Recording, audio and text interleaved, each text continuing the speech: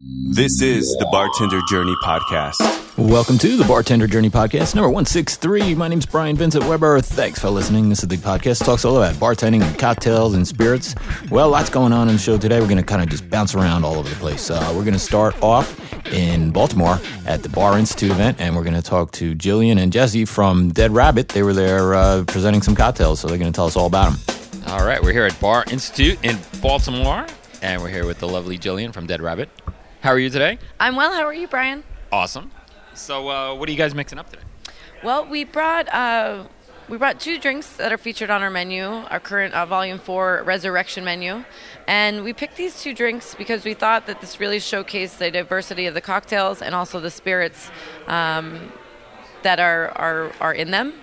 You know, who would have thought you'd have a kind of tropical Irish whiskey cocktail and then a tiki gin cocktail. So we wanted to show how these spirits can be used in not your average way. So the first drink we'll discuss is the Total Diva, which is Citadel Gin. It's a full 2 ounce of that. We make a house-made toasted orgeat and fennel syrup. So that's half an ounce of the orgeat, 1/4 ounce of the fennel syrup.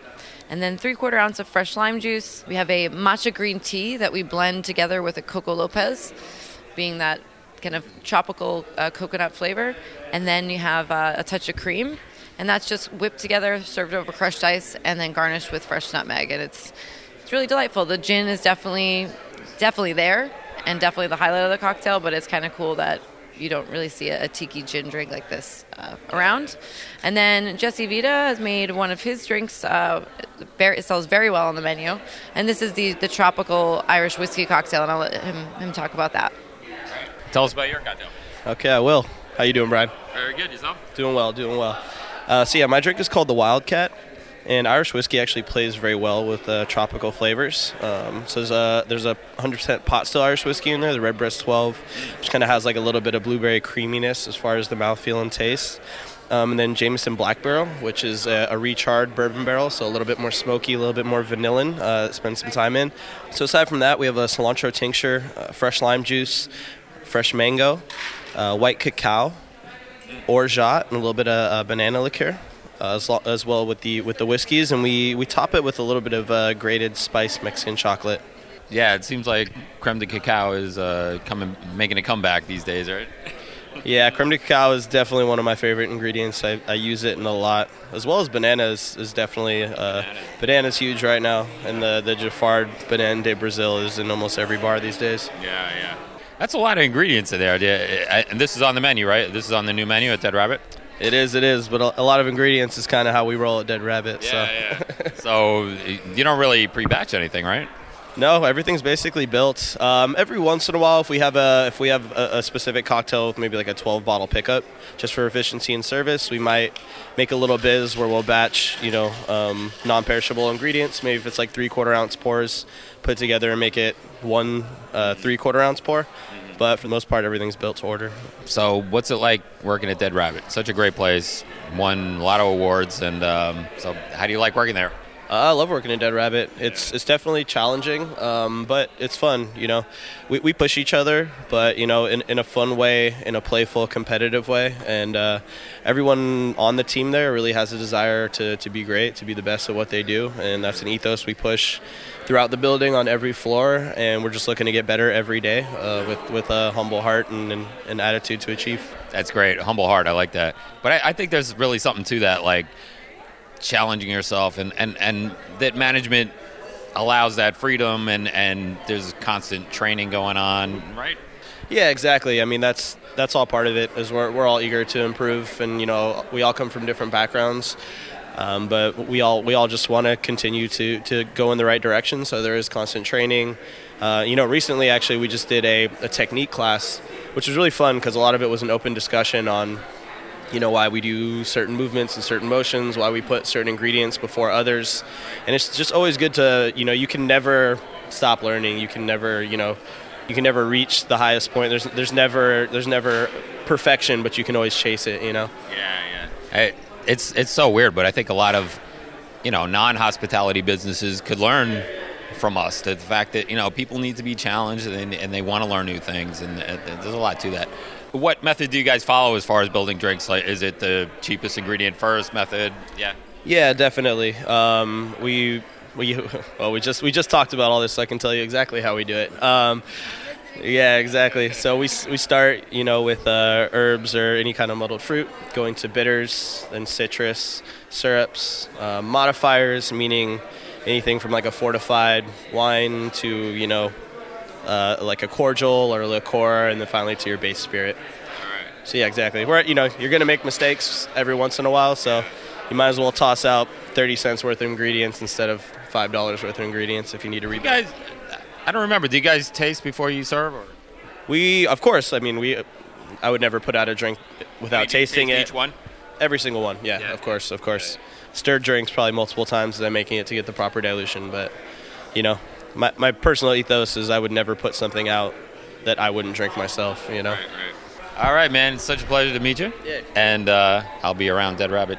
Awesome. Pretty soon, I'm sure. Look forward to having you. It's great, Cheers, man. brother. Thank you. Cheers. Thanks, Jillian. I'll see you guys soon, I'm sure. All right. We're here at the Bar Institute in Baltimore in the tasting room. And tell us all about your gin.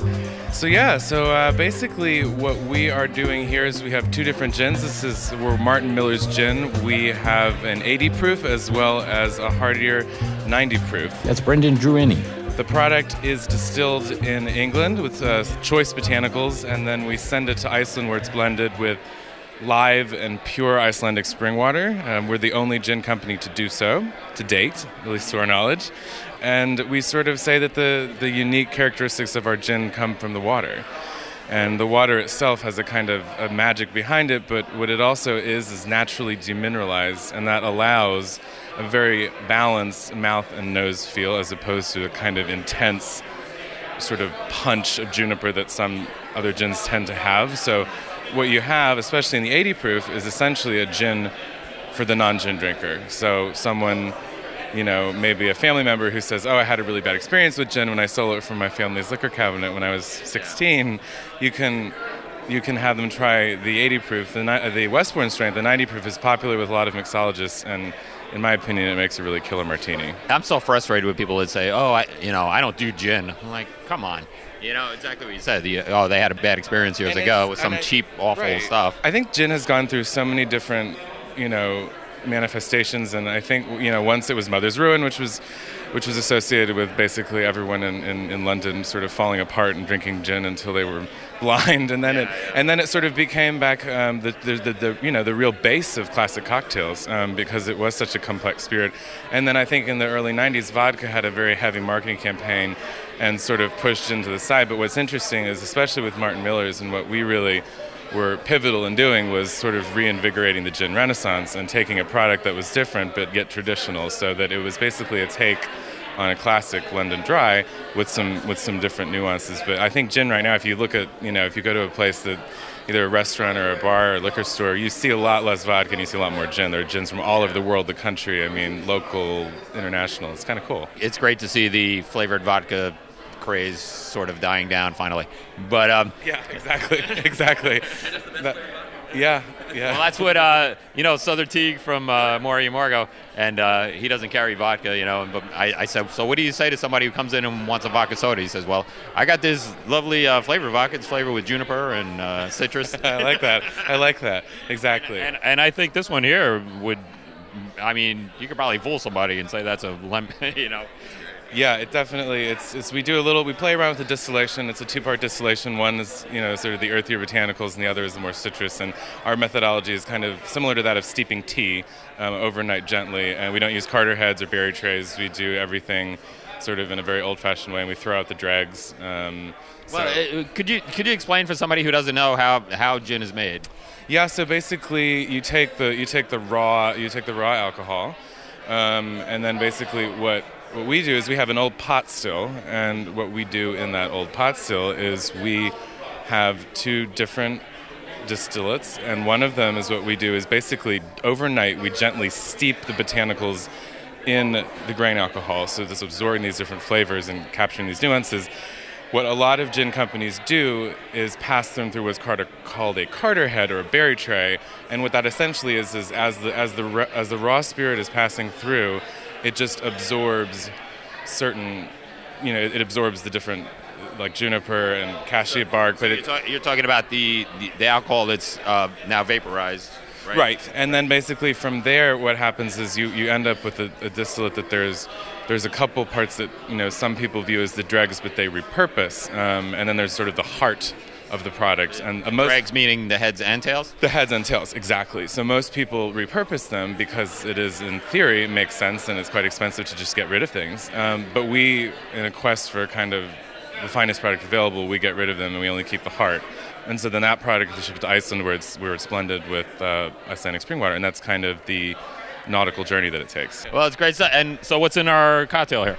Well, actually, I will let Alex explain this cocktail. Because Alex? So in a nod to New York, I wanted to feature a cocktail that has been featured at Death & Company. It's actually in their book. It's called the Imperial March. So the gin really comes through. It's a nice kind of springtime aperitif cocktail. I like gin, so I like a cocktail that tastes like gin. So this is Martin Miller's Westbourne Strength Gin. A little bit of Coca Americano.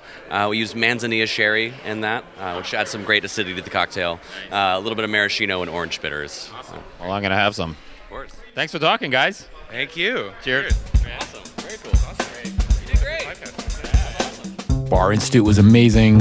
I hope you'll consider going. You heard me talk about it before. There's still some dates left. August 21st through 23rd, 2016 in Miami. In Portland, they're going to be there September 25th through 27th. And the Nationals in New York City, November 6th through 10th. So please make every effort you can to get to this event. It's great, it's affordable, and you won't be sorry. The other thing I really encourage you to do is to join the USBG if there's any way at all that you can. There's chapters throughout the country, and boy, I'll tell you, yesterday we had events all day long. It was just Monday fun day, as my friend Shane put it, and there was just an amazing amount of events going on, all free, sponsored by brands. Started out the day yesterday, but well, not part of that, but I started out at Cocktail Kingdom, which is an amazing place full of great bar tools. Stocked up some with some stuff for my presentation of the Copper and Kings competitions coming up, and I bought some cool tools to use during that. But next, I went over to a bar called American Whiskey in Manhattan. It's in Midtown, and there was the Monkey Shoulder competition there, and that I had not actually signed up for that, but I went as a spectator. And here's Charlotte Boise explaining the rules of the competition. And as we get to every round, I will explain exactly what's expected of you, the time frame you have to complete that round, and how it's going to go. And you have the chance to ask questions along the way. Please do so. There are such things as stupid questions, but generally speaking, we encourage all of the ones that you have. I want to make sure you understand what's expected of you before you go ahead and complete the task. Okay? The good news is that this competition is not really about judgment. Okay, they're very clear objectives of what the round is supposed to test. You either get it right or you don't, okay? And we're very transparent about how everything's marked. But if you do have questions along the way, again, let us know. So with that, the first two rounds are going to happen over behind me in the corner of the bar. The participating bartenders will come over with me in just a second. You're going to sit down. They're written tests, meaning we need your answers down on a piece of paper. Anytime you're writing your answers on a piece of paper, please make sure to put your name on the piece of paper and your number. You've each got a bartender number so we know who is who, okay? The first round is going to be a general knowledge quiz, 100 questions in 20 minutes or as quickly as I can talk. And then the second round, you'll stay in that room, it's the mixiotic table. Okay? After those two rounds, we'll come back out to the main area. You guys will have a chance to grab a drink, something to eat, use the bathroom, freak out, whatever you want to do. And then we'll move on to the next 4 rounds, which will take approximately an hour for all of you to compete. And then after those 4 rounds, we'll have our 3 top scorers. I will announce who they are, and those 3, one by one, will go behind the main bar, and they will have the round building challenge, which is making a round of 8 specific monkey shoulder cocktails as quickly as possible. And that, ladies and gentlemen, is when things get very exciting. Just a pre-warning, okay? So that was fun. The first part of that competition was a 100-question written test. And those questions were pretty hard, I got to tell you what. But I stayed around for a little bit, chatted with some folks, and I had a couple of cocktails, but then left before it was over because the next thing I wanted to go to was a chartreuse event. It was Chartreuse Day yesterday. That was Monday, May 16th, and 2016. And there was a great event held by Tim Master over at a really cool bar called Dear Irving, and I had never been in there before, but I love it. And the hospitality there was just outstanding. The people just looked so genuinely happy to welcome me into their place. And Tim talks passionately about chartreuse, which is pretty awesome stuff. He had a bottle there that was very rare and extremely delicious. And I'm trying to get Tim on the show soon to talk about chartreuse because it's really good stuff. Tim's a great guy. His official title now is Director of Specialty Spirits at Frederick Wildman & Sons, but he works on chartreuse a lot. And he grew up in the business, in the bar business, I guess, and restaurant business, and switched on over to the brand side. And but he gave a great talk in Baltimore about at the Bar Institute event about the title of the thing was called Life After Bartending. Here's Tim. This is something I've been thinking about over time. I've been getting phone calls for the past 5 years from friends in the industry, from you guys. Hey man, how do I get into your side of the business? Or how do I become a owner of a bar? What do I do? Who do you know? What do you connect? And I thought about this in Portland. At Portland Cocktail Week, we did a similar class like this, and now we're doing it here in Baltimore. So the point of this talk was that there are so many opportunities now in our business. Besides bartending, there's bar ownership, working for a brand or distributor, brand ambassadorship, brand ownership, being what's called a corporate mixologist, which is a whole other thing. And there's a lot of options these days, and it's a really cool time to be in the industry. And eventually your feet are going to start to hurt. I know my feet hurt, being on my feet 10, 12 hours a day when I'm working. You know, I love slinging drinks and I love bartending, but my feet are going to get hurt. You know, you're going to burn out. It is a very demanding job that you have. Luckily, you are all in an amazing point in this industry because there's more opportunity now than there ever was. And of course, there's this thing called brand ambassador. And in the class, they described a brand ambassador this way. It's a person who is your peer, or the bartender's peer, who you respect and tells you this is good and why, and makes it look easy. Choosing the right brand is so important. You really need to believe in the brand. You have to put your whole focus, your whole energy behind it. But brand ambassadors is all about awareness, education, training salespeople, training bartenders, and consumers as well.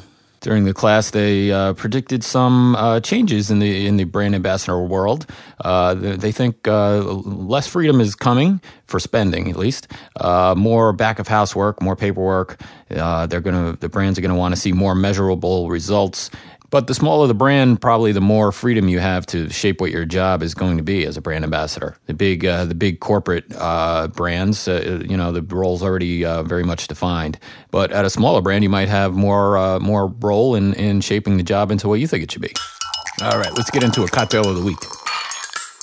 Fruitations sent over some samples here, and it's delicious cocktail mixers. They have cranberry, Rio red grapefruit, tangerine, and cherry. And the tangerine is awesome. And they sent along some cocktail recipes. I adapted it slightly. Fruitations Tangerita. I used 2 ounces of silver tequila, 1 ounce Fruitations tangerine. I used a 1/4 ounce of lemon juice, 1/4 ounce simple syrup, and 1/2 ounce of lime. Combine that together, shook it, pour it over fresh ice, and added just a splash of club soda to that, seltzer, and that's good stuff. Tangerine's delicious in the cocktails. Fruitation, it's all natural stuff. In fact, here's the ingredients of the tangerine mixer. Tangerines, water, and pure cane sugar. That's it. Delicious stuff, and can make your life a little easier. Getting stuff like this pre-made, pre-batched for you, and make your life a little easier at the bar, and help you produce some delicious drinks. Like I said at the beginning, we're a little bit all over the map today. A lot of different stuff to talk about, and off of our usual format a little bit. But let's get to the book of the week. Toby Cecchini wrote a book called Cosmopolitan: A Bartender's Life, and this book goes all the way back to 2003. It's not a cocktail recipe book. It's about the life of a bartender. It's a memoir, and he starts out talking about his local neighborhood bar in Wisconsin called The Joint. Joynt, and how it just meant so much to everybody in the town. It was all things to all people, and then it goes on. He owned a bar in Manhattan, and just talks about the life of a bartender, and it's a really great read. And that's our book of the week, Cosmopolitan by Toby Caccini, and we'll have a link up to that on bartenderjourney.net on the posting that goes along with this show, number 163. And anytime you click through an Amazon link to get to Amazon.com and buy something, you're helping out the show a little bit. Doesn't cost you any extra, whether you buy this book or something different. In that sort of session, you'll they throw through a few shekels this way to help support the show. It costs money to put this show on, and anything you can do to help it would be great.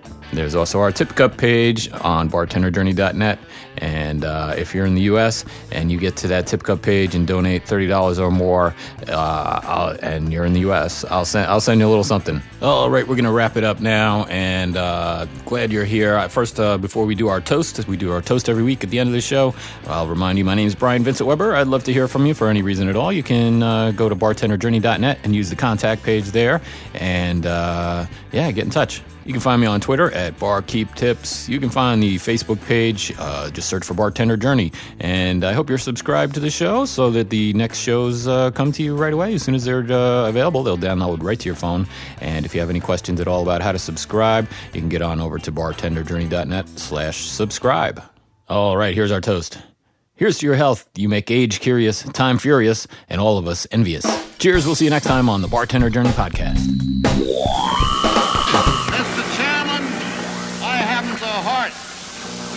To keep you from voting the repeal of the 18th Amendment any longer.